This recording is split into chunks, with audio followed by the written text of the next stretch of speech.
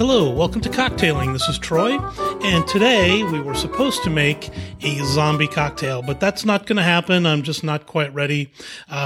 You'll be getting that one next week for sure, and we'll get back onto the tiki train.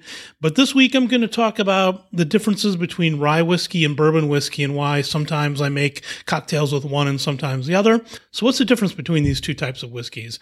I think there's a conception that bourbon whiskey comes from Kentucky, Bourbon County, Kentucky, which is not actually true.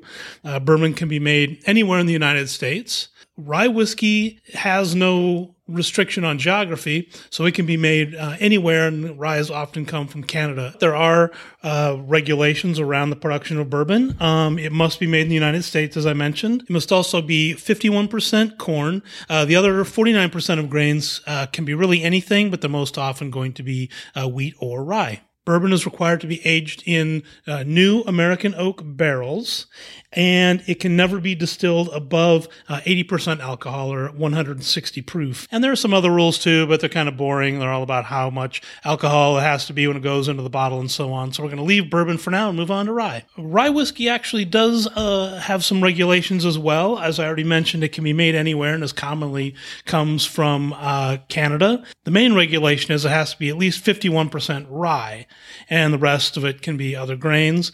It also needs to be aged in brand new charred American oak barrels. That's the same requirement as bourbon has. And again, the same upper limits in alcohol by volume, which is 80% or 160 proof. So the difference really comes out in the flavor. The bourbons tend to be fuller and have, I think, somewhat more complex flavors of vanilla and maybe some spices, some caramel. And then rye tends to be drier, tends to have a sort of a spicier character. I personally tend to like the spicier character in my cocktails. So when I make an old fashioned or a Manhattan or a Vieux Carré, I'm usually pulling out the rye whiskey because that's just my personal preference for flavor.